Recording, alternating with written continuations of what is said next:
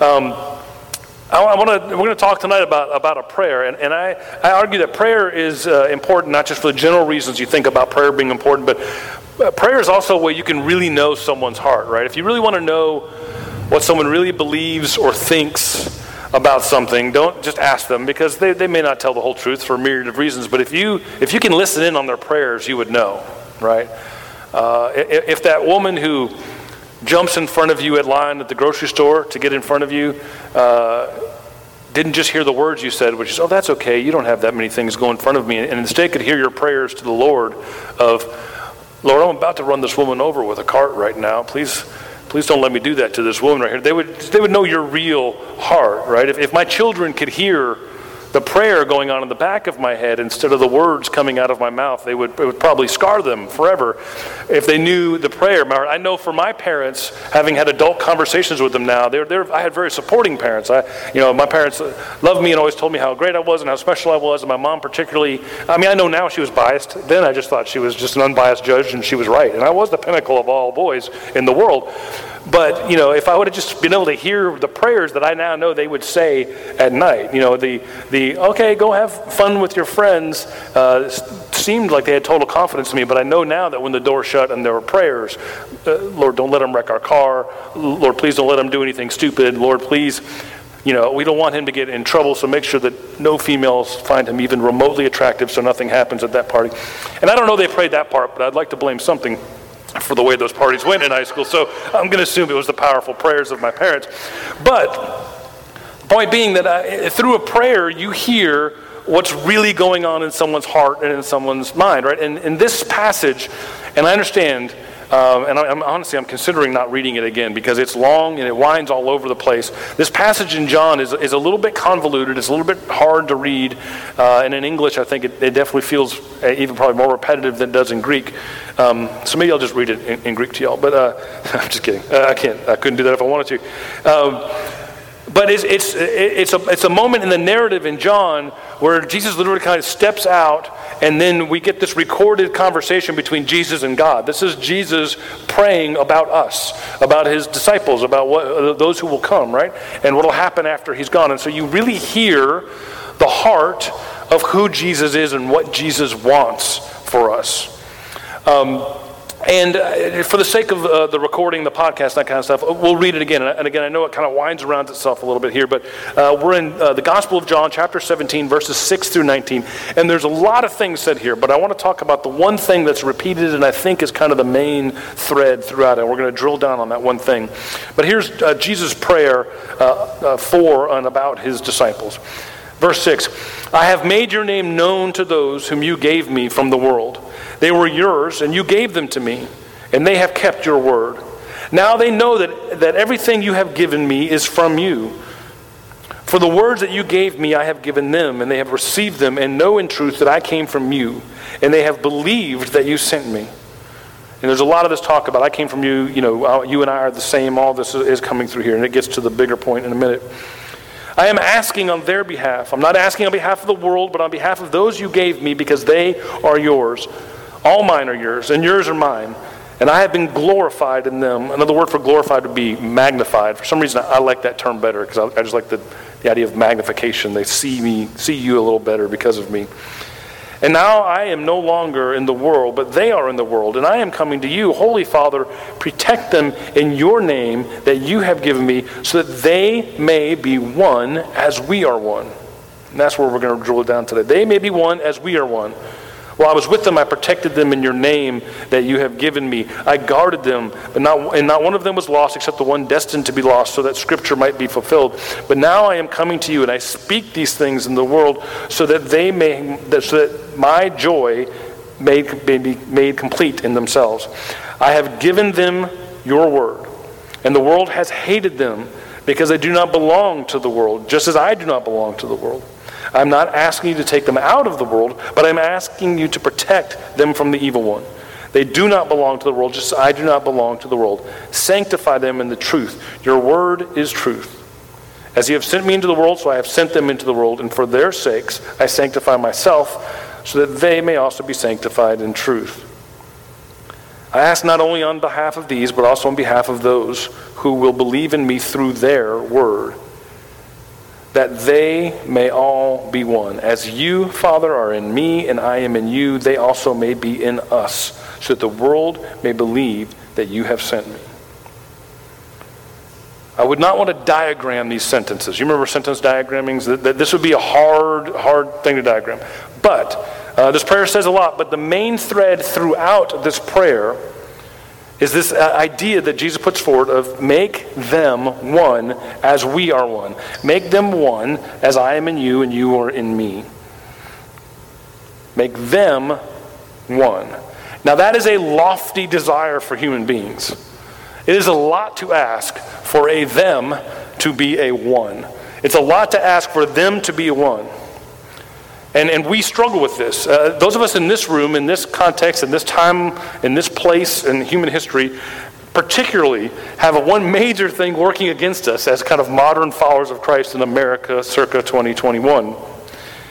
We are a culture of rugged individualists, right?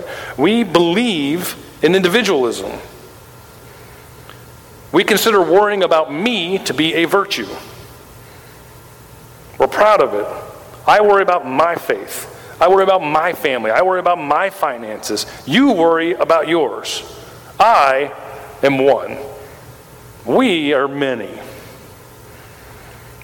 And like you, when you begin to think about kind of thinking of ourselves as one, I can't even hardly imagine what that might look like. It runs so counter to what I've been brought up with. It runs so counter to my culture, to the way I tend to look at things. I don't even really know how that looks like. And what I think we struggle with it so much that we tend to settle for cheap imitations of unity. And I think the cheapest of those imitations is uniformity, right? And unity is not uniformity, and that's an important thing. And I didn't know this in the church growing up. In fact, I feel like I was taught the opposite. Unity is not uniformity. And the church in general has tended to choose to pursue uniformity over unity, right? So we as a church would develop our system. We would develop and perfect our theology.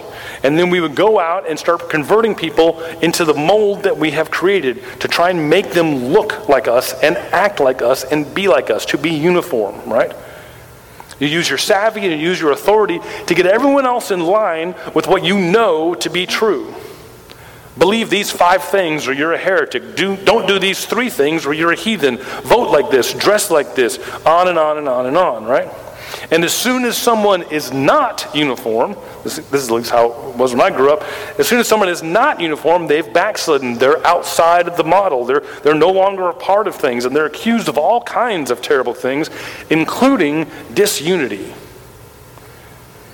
All because they aren't carbon copies of the ones who are in charge and the ones who have kind of laid out the rules, like that's a bad thing.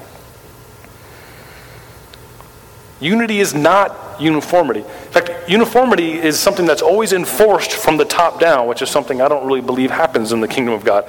There is no other way of making uniformity. It doesn't just happen naturally. There are no schools that have voluntary uniforms. There's no jobs that have voluntary uniforms. The president of UPS didn't say, I think everyone would just look good in brown shorts and shirt, so if y'all wouldn't mind, put those on. And everyone said, yeah, you're right, these are great, let's do it.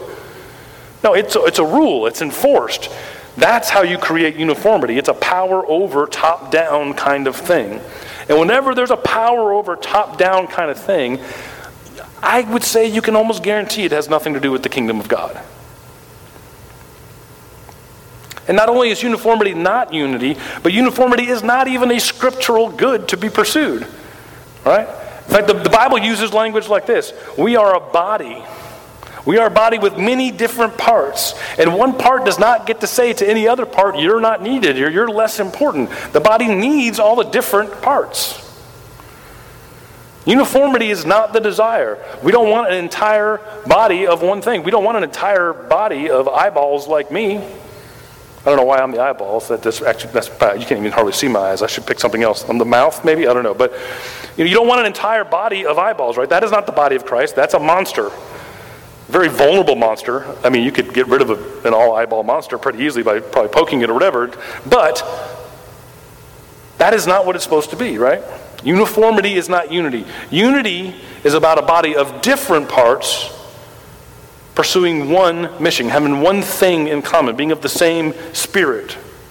Unity is not about all of us being the same kind of person, but of all of us sharing the same purpose, right?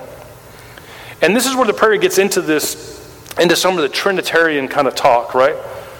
One of the ancient Christian orthodoxies is a Trinitarian God. God the Father, God the Son, God the Holy Spirit. 3 is 1, 1 is 3. It's this kind of deep mystery that's at the core of what we believe.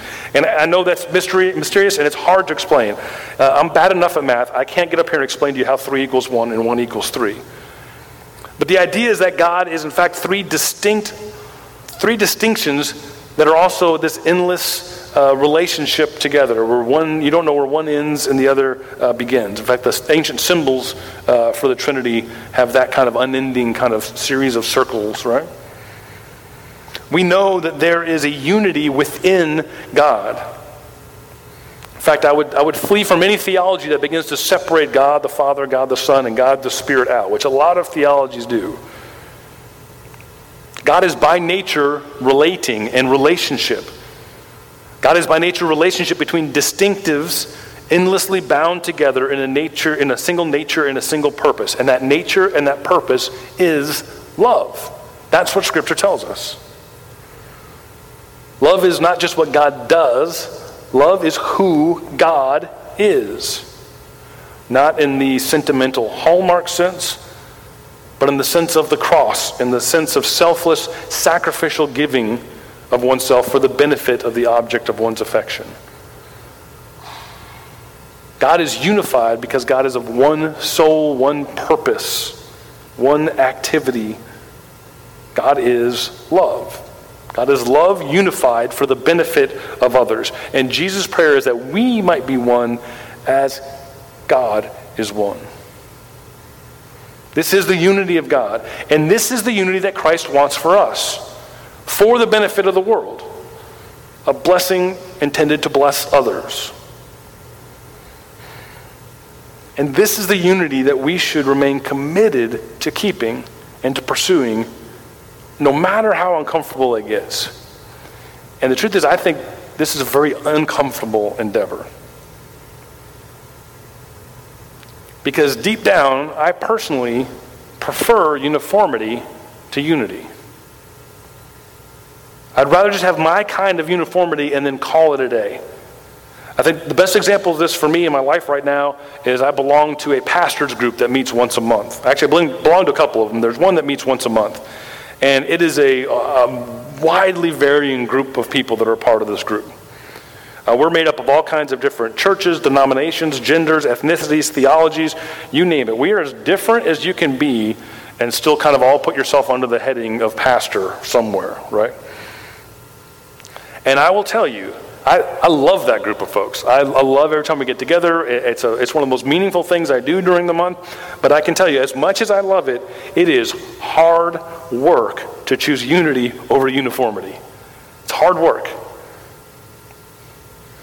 Somewhere deep inside, if I'm honest, I really just want everyone in that room to go ahead and agree with me. To believe what I believe, to focus on what I think is important, to accept the truths that I know. I want them to believe and act correctly, like me. That's what I want. I would be a lot more comfortable if that would happen. I want uniformity. I want my uniformity, but I want uniformity. And everyone else in that room, because this is really kind of endemic for pastors, something we all suffer with. If you don't, all of us have it covered for you at least. Everyone else in that room has the same impulse, and you can just see us sometimes all fighting against it. The tense moments that happen in that room, which they do happen sometimes, it's that impulse that we're all just kind of fighting against, right? There are pastors that show up for that meeting because it's kind of open to whoever wants to come. And there's pastors that show up and they come in the room fired up. There's a group of pastors that are meeting once a month and they're across denominational lines, and what a wonderful thing. And they come in and they sit down, and in about 5 minutes you can see them coming out of their skin. And in about 10 minutes, I can look and go, we will never see that person again. Right? And half the time, at some point in the first meeting, they've tried to take control and establish some rules for a group that they just joined that's been around for a few years, right? Because we don't know what to do without uniformity. We are all more comfortable with people being just like us than forging unity in the midst of difference. But the truth is, the most meaningful work I've ever gotten to participate in was not done in uniformity, but it was done in unity. I mean, thing after thing, Hope House, which a lot of you know about. Some of you now haven't been here long enough to remember Hope House. It was a day shelter that we had a big part in. We were there a lot, and there was a wide variety of people coming through Hope House. Both homeless folks who were taking advantage of the services and people that would come. We had different churches each week and different groups of people that would come and serve and wash dishes and make meals and eat meals and drive vans and wash dirty clothes and do all kinds of stuff, serve together, right? I mean, there was an enormous variety of people coming through that door. And at any given point, one of us could have called the whole group together after breakfast and come outside and said, all right, let's nail down some finer points of theology. And everyone would have left mad at each other because there was no uniformity in what was going on there. There are some downright offensive ideas happening on a weekly basis at Hope House. I heard some things that I would not repeat here for sure. But there was a unity in purpose. There was a unity in the idea that we were called to love those who we did not feel like were being loved in our community. We have all kinds of different churches now helping to fund tutors throughout the schools, a program that we started at Hawkins, and then we kind of moved out of our umbrella and invited other churches to be a part and spread it around, and we're going to have 9 tutors in different schools in the school district next year. And I'm telling you that I know all the pastors from all these churches, and if we sat down and all started to measure out whether or not we were uniform in belief, we are not at all. But we have unity in purpose, and beautiful things are happening in the school district because of it. This pastor's group that I'm a part of, we are not uniform, but we have a unity of purpose, and it is sometimes it's messy in that room. Now, that would be a great reality show, what goes on in that room. I would happily share it with you if it wasn't wrong for me to record it. There's some good stuff happening there. Things you never thought you'd hear some pastors talk about, I promise. This community, I mean, when we started off, we said everyone is welcome, and we meant everyone. And we said we are not going to be a church of uniformity. We are not going to tell you everything you have to believe and how you have to believe it and when you have to believe it and how to dress and when to show up and when not to show up. We're not going to dictate anything from on high. But we will share a common purpose. And if you're about that purpose, come on out. All those things, which are the best things I've gotten to be a part of, were centered on the very thing that I feel like Jesus is praying for in this prayer. Not uniformity, but unity. When we choose to order ourselves under the one thing that we have most in common, the God who is selfless love. When we remember that if we just work on that first thing, that'll occupy all the time we have. That'll occupy all the energy we have. That'll occupy all the programming dollars we have. That'll occupy everything. We'll never get to number 2, so let's just stop worrying about it. We center ourselves not on each person, but on our purpose. So let's commit ourselves once again to the unity that Christ most wanted for us, that Christ prayed for us. Let's all just spend less time in our heads, in our lives, and definitely on our Facebook pages, trying to find uniformity and force it on other people. Your meme has not changed anyone's life. Stop it. You will not get everyone to agree with you, and I'm sorry, I know you're brilliant, but that's a good thing. We don't need uniformity. We don't need any more eyeball monsters. Let us fix ourselves. Let us spend our time focused on the unity of God's sacrificial love. Be flexible with everyone who disagrees with you. Be flexible with everyone who doesn't look like you. Be flexible with those who hold theologies and attend churches that you would never attend. It's okay. Be flexible with all those folks who don't look like you look. Be inflexible. Be rigid in your commitment to showing the world a God who loves all the way to the cross and back. Be radically united with every weirdo who's committed to that same love. Be radically committed to that purpose with every different kind of person that's there. And watch what happens. Because that was Christ's dream for the body. That was Christ's prayer for us. That we may be one as God is one. Let us start and end there. Let's pray.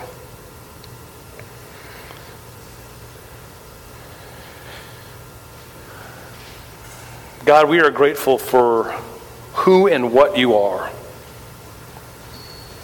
A God who is above us, and a God who is with us, and a God who is within us, and at all those points, a God who is love. Deep, sacrificial, humble, serving love. Lord, may we be united in the same thing that unites you. May we hold that thing in common. May we plant our flag there. May we spend our life there. Lord, help us to be one as you are one. Lord, we ask all these things in your name. Amen. Will you please stand and